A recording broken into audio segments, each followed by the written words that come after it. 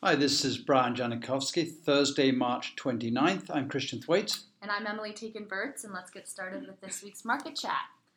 So, Christian, we've had some volatility over the past couple of weeks, ever since really the end of February. But stocks have gotten cheaper. Do you see anything changed in the underlying economy and the outlook that we have, you'd say, for the next earnings season?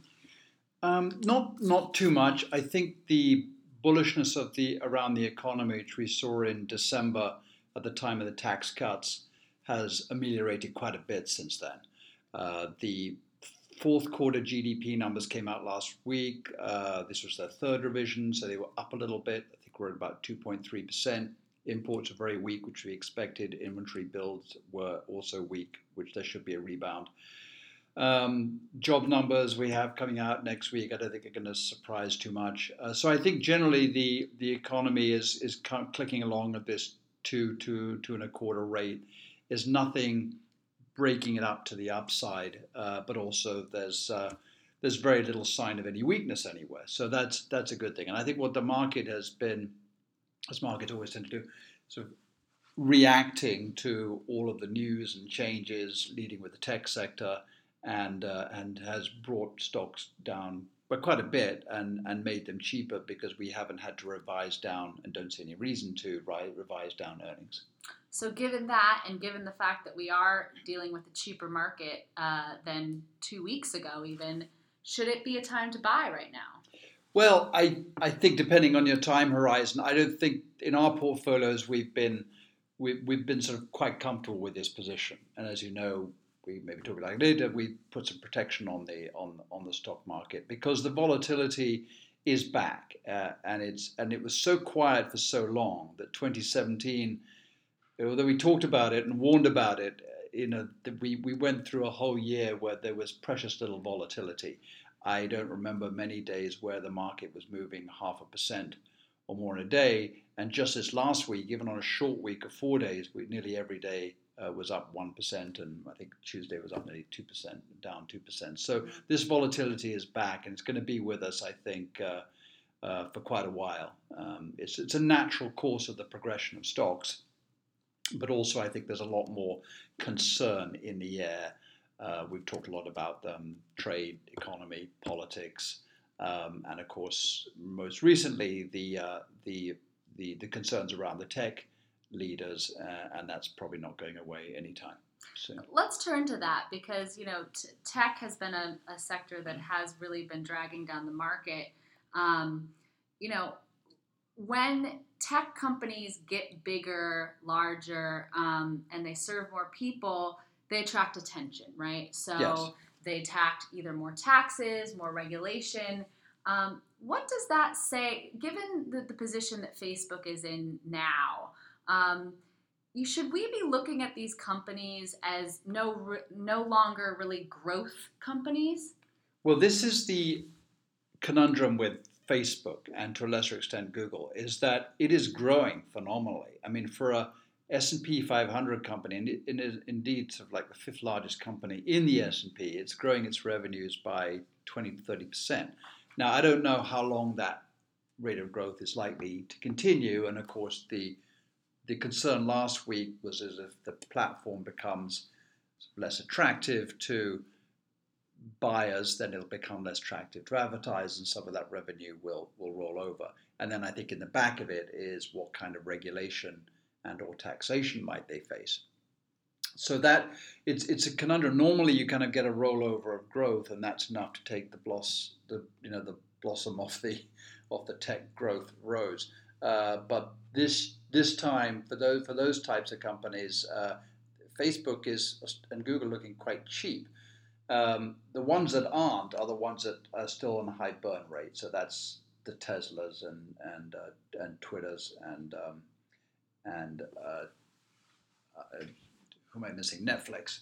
Those are the ones that I would have a little bit more concern about. So we're just kind of going through this correction. A lot of money has been made in tech in the last few years. Let's not forget, and I think some of that money is more than happy to come off the table. Mm-hmm. Tech is 25% of the index. Kind of, at its peak, it got to over 30%. It's getting close to that. and I think it needs a second leg of growth and a kind of a new sense of story and news to propel it to higher grounds. Yeah, given the gains that tech has made over the last couple of years, could this be a little bit of a positive mood so that we don't get quite a bubble in that space? Yeah, I mean, I always like to see corrections and buying opportunities, and I think some of these stocks have got a little bit ahead of themselves, not all of them, and there is this phenomenon that some like Apple are just cash generating machines, hugely successful. Their current risk is going to be if there are any kind of tariffs around the China supply chain, which might hurt them. But it's I think it's corrections are healthy. They don't feel like it, but they are. And I think if we can kind of get a lower entry point and get some of the hot, faster money out of the market, that's a good thing. And you see the situation today in tech as not at all similar to where it was in 2000. Not really, although he put a graph in this week's blog which shows the performance of tech relative to utilities being the ultimate defensive sector. And we overlaid a graph of the last 10 years over a graph from the 1990s. And they rather eerily match each other very, very closely. And of course, then there was a big fall off in that, with utilities doing much better in the subsequent 5 years between 2000 and 2005. But the difference was that was even more of a bubble. This looks like the same graph, but it's on a slightly different scale. And also, it took much longer to correct from that one. If you bought tech in 2000, you didn't break even until 2014. And if you're in utilities, you broke even from the top of the market to the bottom in less than 4 years. So I think that was an extraordinary bubble. And the valuations and the exuberance were way in excess of what we got today. I think what we've got today is a well bid up, overbought sector of the market, but I don't think the same level of sort of craziness and effusiveness that we had in 2000. Great. I want to turn to international markets because over the last year or so they've done quite well. Europe, we talk a lot about Asia. Do the recent kind of trade moves on behalf of the administration, do they threaten that growth story in Asia? A little bit, yes, because South Korea has been a great market. Obviously, it depends heavily on exports, and that's been weak the last few weeks. And I think it's we don't really know what's going to. I mean, obviously we had the China ones and we had the steel ones, and steel isn't a big deal for Korea. I mean, I think the U.S. is seventh large importer, but we talked about this before. Steel imports into the U.S. are $60-70 billion. It's not such amount that a single Korean steel companies are going to go bust on this. But I think it's the uncertainty, and that we've just got this parrying of two superpowers, the U.S. and China. China's held its cards pretty close to its vest in terms of what it might do in terms of retaliation. And I think until that's sorted out, then the big Southeast Asian exporters, global exporters, are going to be under a bit of a cloud. Okay, and I also want to turn now to bonds. Can you just give us a sense of what is happening in the bond market and what it potentially says about investors' expectations moving forward? Yes. Well, I think there's two ways to think about the bond market. One is short-term and technical, and one is longer-term and fundamental. So the short-term and technical is that we've just come off a couple of weeks of one of the biggest refunding parts of the calendar that we would have in quite a while. There's about $240 billion of Treasury bills, so 3-month Treasury bills were rolled over, came into the market. That's gross issuance. There was some maturities, so it's not that they all had to be come up for note. But there's a lot of pressure on the front end of the market, which meant that the front end rates pushed up a little bit. Meanwhile, back ends rates have actually come down. The 10-year rate was 285.90 a few weeks ago. Now it's sort of in the mid 270s. So we've got this rate flattening going on. Now, some of that is technical, as we described, because of the big bill auctions. They're now out of the way. But I think what's happening is that the Fed is pushing front-end rates up. The financing of the twin deficits that we've talked about is going to be pushing up some of these shorter-term rates. But the long-term rates are sort of stubbornly not going up in yield, down in price.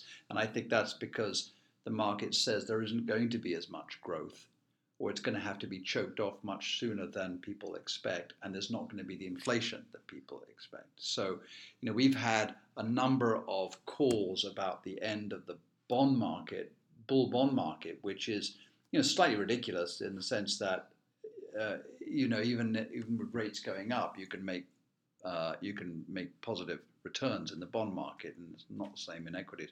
But so I think it'll be very gradual, and I think the bond market is basically rather skeptical of the growth expectations which people have for the economy. In other words, it's going to do well, but within a couple of years, it's going to be back down again. So that's why people are still quite happy to be in 10-year treasuries and beyond. So plenty of demand still for long-term bonds. Yes, and that's I think important to remember, is that the treasury rates are actually not dependent upon on supply.